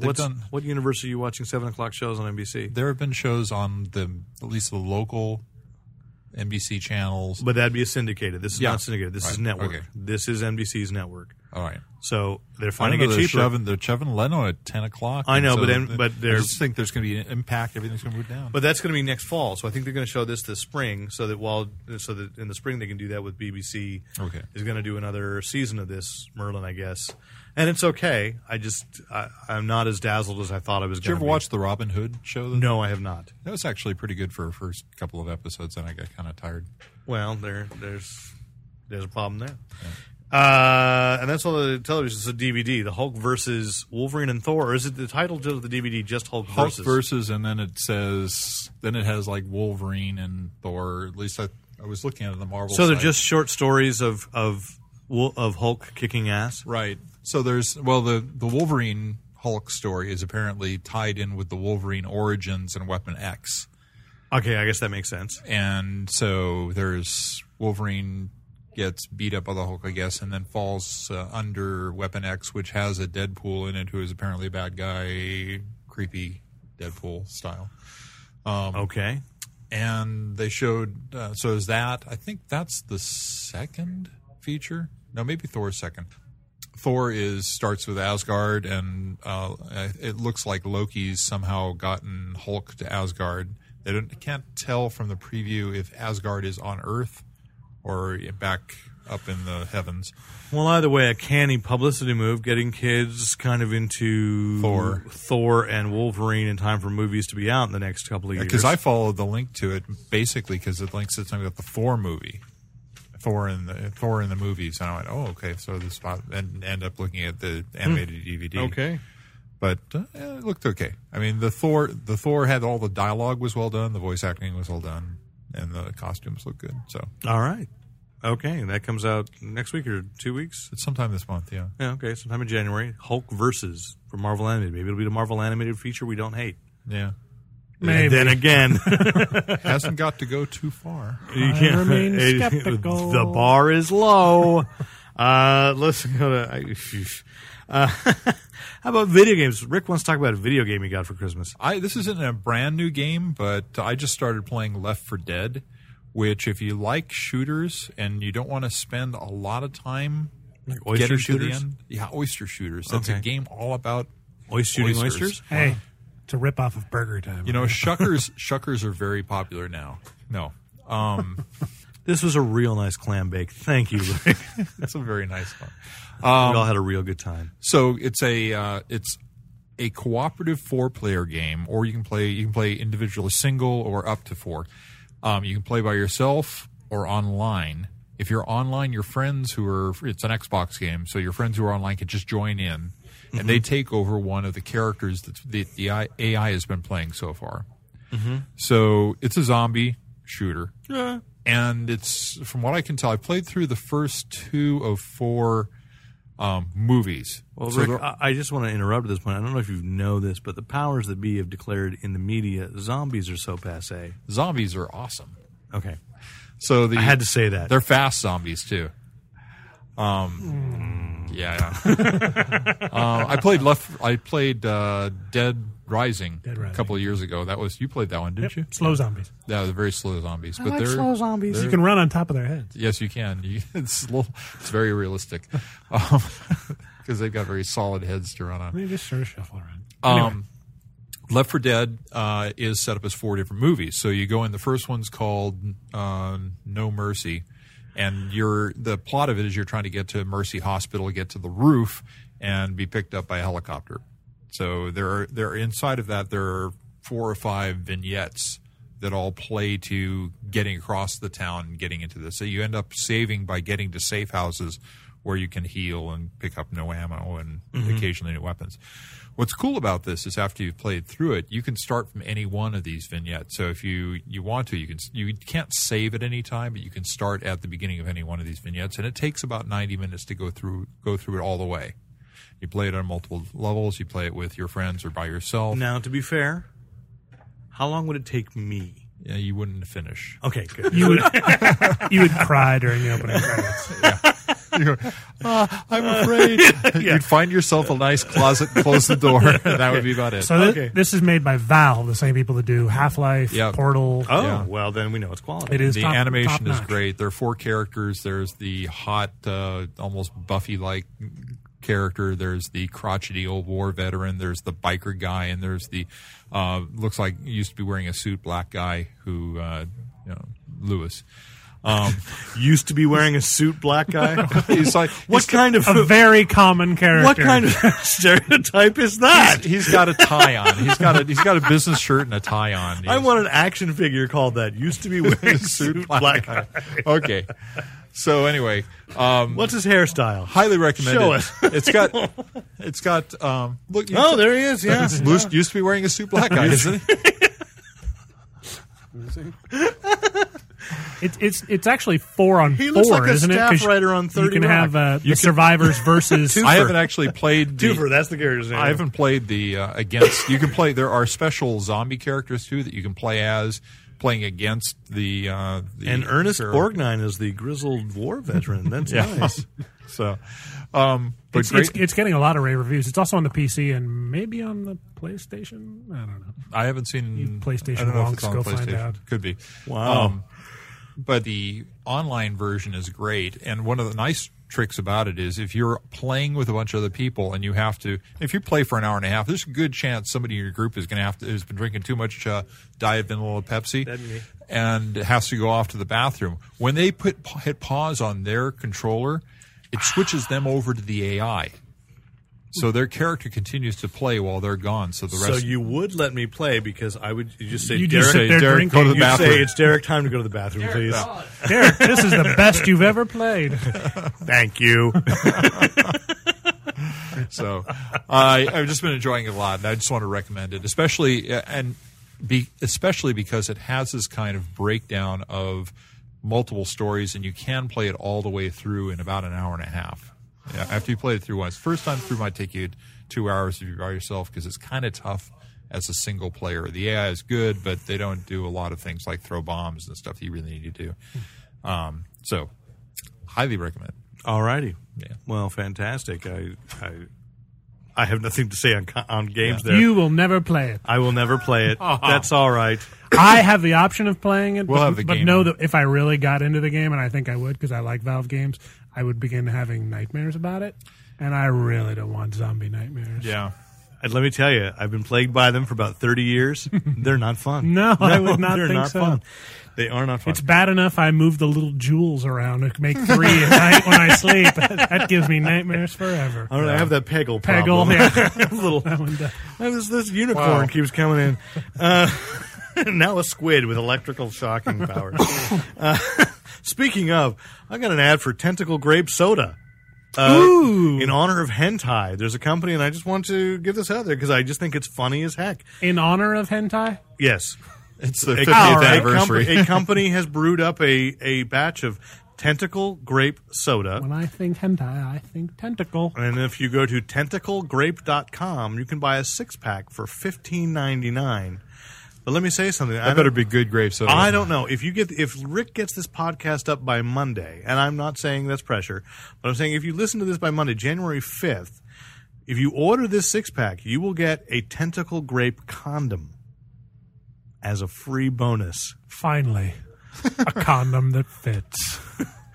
It has 12 outlets, and it's just really, I don't know. But 12 reservoir tips. 12? I haven't watched a lot of hentai. I don't think it's really octopi. I think they're just tentacles. They're just tentacles. I don't think that there's any set number. Okay. Maybe you're more of a connoisseur. You know so much more about it than I do. Maybe you're a connoisseur. I was of just the thinking hentai. octopus, octo-8. I was thinking one giant condom with suction cups on the bottom, and then you'd put you need receptacles for each cup. You know the best part? I'm not even in this You're conversation. not. This is so really strange. What did you picture the tentacle condom to look like? I was nothing. Nothing. Okay. You don't use condoms? I'm out. But let's go then. I just had to mention it because I just thought I got that email and went, what a bizarre product. Who really wants to drink grape soda inspired by hentai? Not me. Chris Garcia, this one's for you. They may have done their market research. No. There's a niche. Because I'm at fanboyplanet.com. There was a product that you were going to talk about. Actually, we run an ad for Mobius Models. What's the company is? Yeah, Mobius Models. www.mobiusmodels.com. Rick brought in for us that they, and I don't know, again, this one's out to our listeners to help us do our research. Well, we looked at their website, and they've got a lot more than what's advertised. But here.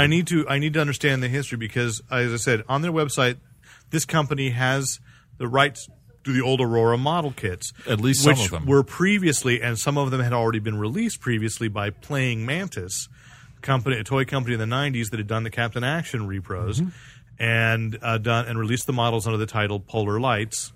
And oddly enough, they have this company now has the rights to do a Captain Action model. Which I don't remember. Did Aurora originally have a Captain Action model? I believe so. I remember breaking the sword. I'm going to assume.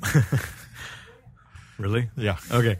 I'm going to assume that Playing Mantis doesn't exist anymore. I haven't heard anything from that company in a long time. They were doing Johnny Lightning repros, and that's So I haven't seen that on the store shelves in a long time either. So I don't know if this is the ashes of Playing Mantis or if this is a brand new company, but they're doing these monster scene kits. It's Moebius. Mobius Monster Scenes Custom Builder Kits is the one that caught my eye. I remember actually seeing the originals of these from Aurora and not being allowed to buy them because they were just like torture devices. I'm going to say the hobby shop down the street from my house did indeed carry those models.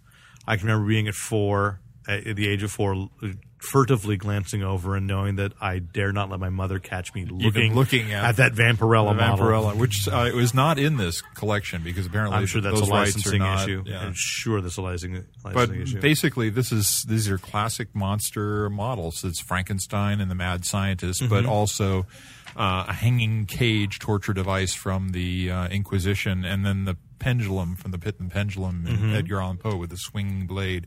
They've got the Victim, which is one of the models. It's a girl who looks like she should be on the Dukes of Hazzard with the cut-off jeans and a tattered shirt. No, it's not tattered. It's just tied around the bust line. Oh, I'm sorry. I thought it was tattered. What's cool about this is the original set of this models were advertised in comic books with a quasi-comic page telling a little bit of a story about that. I do remember that. And so they're doing the same thing here, but it's updated, of course, because they show the first panel, it's the young Sam speaks in the Deadly Doctor's voice, and he's playing with the models. And then they go through showing all the different models. And the last panel is Sam looking a lot like Rick, actually. Now with Gray at the temple sitting in the floor of the living room while the sink overflows and his wife's talking to him. I have walked into your house and seen that scene But it also times. looks like it was illustrated by like Bernie Wrightson or something. Or it's I was thinking one of the Mad Magazine guys. But it's got kind of that horror comic feel. It definitely has a definite... Somebody's definitely going for the EC look. eerie kind of look. We talked about Irwin Allen last week. They've got the rights to the Seaview, which I'm just like going nuts over. It's a 39-inch long model. And the Voyage to the Bottom of the Sea submarine. The Invaders and Dr. Jekyll and Mr. Hyde. Yeah, the glow-in-the-dark monster models. Yeah. I wish somebody could get the rights to the superhero models they did, because those were really the cool. Batman and Robin Batman, Robin, Superman from the branch. Superman, Superboy. Yeah. There were some cool ones. Superman busting through the wall of bricks. Yes, exactly. You know the model. Yeah, I do. You do. Yeah. My father managed a thrifty drugstore. We got 10% off everything we bought. 10%, huh? Only 10% is the manager? Wow. Anyway, this looks really cool. That is really good. So, Mobius Rick, models. will you be buying one and then bringing it in for evaluation? I was looking at this, and if I can get that pendulum model, I might buy that one, because I did have that one before. It feels a little empty without Vampy, though. There are other ways to acquire Vampirella. I guess so. Yeah. Make your own set, Rick. She's a repaint of Monica Rambeau. Okay, I'm for that. All right. Well, I think that we have reached the end of our information and our show. So if you have any questions, comments, commentary, you are going to actually correct us on something, please do. And if you just want to compliment us, if you want to talk about how great you think Lon is, he's always eager for an email. That's at editor@fanboyplanet.com. And this is Derek McCaw, Editor-in-Chief of Fanboy Planet. I think we need to set up my own email at the thing maybe soon. No? I did. I just don't tell anybody. What? Yeah. Lon Lopez. I've been answering for you. At fanboyplanet.com. You want Lon Lopez? I will give you a Lon Lopez at fanboyplanet.com really? email address. Awesome. Yes. That'd be rad. I'm mjgoodson at gmail.com. Wow. That was given more to the public? Personal revelation than I thought you'd give. You've got a spam filter. So I do. Yeah. And I'm just plain Rick Brett Snyder, reminding you to use your powers only for good. .com.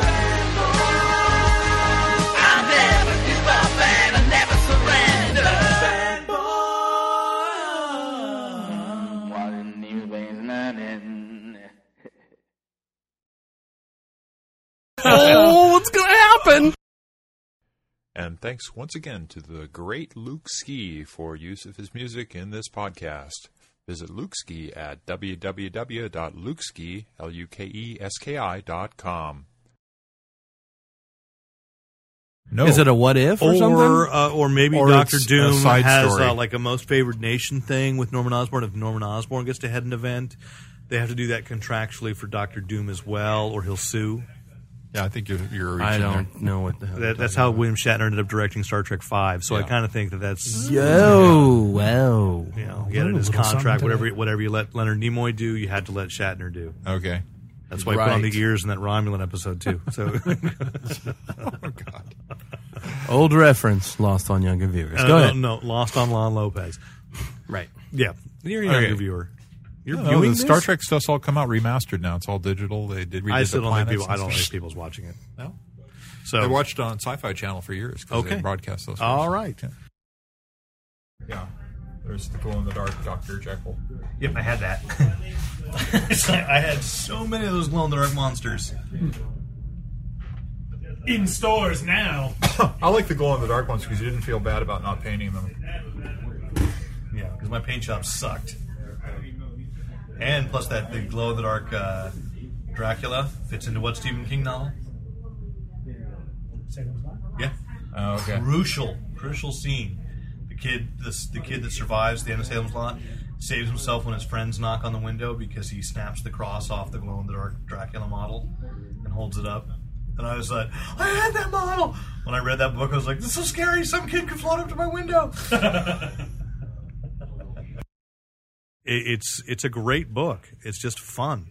And so... Can we just time out on the podcast here and talk about this guy's hoodie? Can we ask you to put your hood on? Oh, my. Yeah, does that have... Now you have to stand up and model. That's awesome. That's awesome. Very nice. Where'd you get that? It was, I'm ashamed to admit it, it's like a Mark Echo. Oh, yeah, okay. I'm not getting it. No, What's way the cool. reference? Mark Echo thing has never struck me. Is there a reference to it? Or? It's Boba Fett. It's Boba Fett. Oh man! Now I get it. That's awesome. It's like a Halloween costume that you get. Well, and the cool thing is it's actually like all embroidered and everything, so it's... Dude. Oh wow! Well, I'm That's I an spotted it. We're Echo like, thing? that's awesome. Wow. You can buy that off the rack? I mean, is that... I had to It's go tailored. online. Oh, okay. I had to get it tailored. That's pretty cool. Himself. Yeah. Does it come with the pants? You're cool, too. Nice pen. He's got a cool sweater. Who's on your pencil? Who's on there? Who is that? Do you know? Okay, because this on the is going spot. to go in the Daddy will outtakes. have to teach you. Come say your name on the microphone because this is going to go in the outtakes. Yes. What's your name? My name is Bruce. Bruce. And just to be clear, Bruce is wearing a hoodie, a zippered front hoodie with that is designed to look like a battle scarred. It's even battle damage. Yeah, Battle scarred So Boba Fett upper half with Very the hood that goes up as if it was Is the everything helmet. on the back? Is there just Just more bullet strain, holes. yeah. Just blaster marks. Disappointingly, though, he does not look like a Maori. No. What? Oh, okay. Very cool. Awesome. Thank you you. so much. Thank you. And you know, the best thing, it wasn't even stickers that you had to put on. Like the No, I have one of those, but you had to paint it yourself. Nice. You made it yourself, didn't you? All I know is me and Mike just look at each other like, is that what I think it is? I know. I'm like, what are they distracted by? I can't turn around. All I see is Lon doing these hand gestures on his chest. I'm like, what? There's a baby. What is it? Like a really good Bjorn? What is A Boba Bjorn. Ooh. Sold. Okay. Honey, if you're listening to the podcast and you want me to watch our daughter, A Boba Bjorn. otherwise I will shun her forever. What were we? Where were we? I don't remember. You're finishing your... Oh, the DC Vault. But I did finish it. So it was just a really fun book.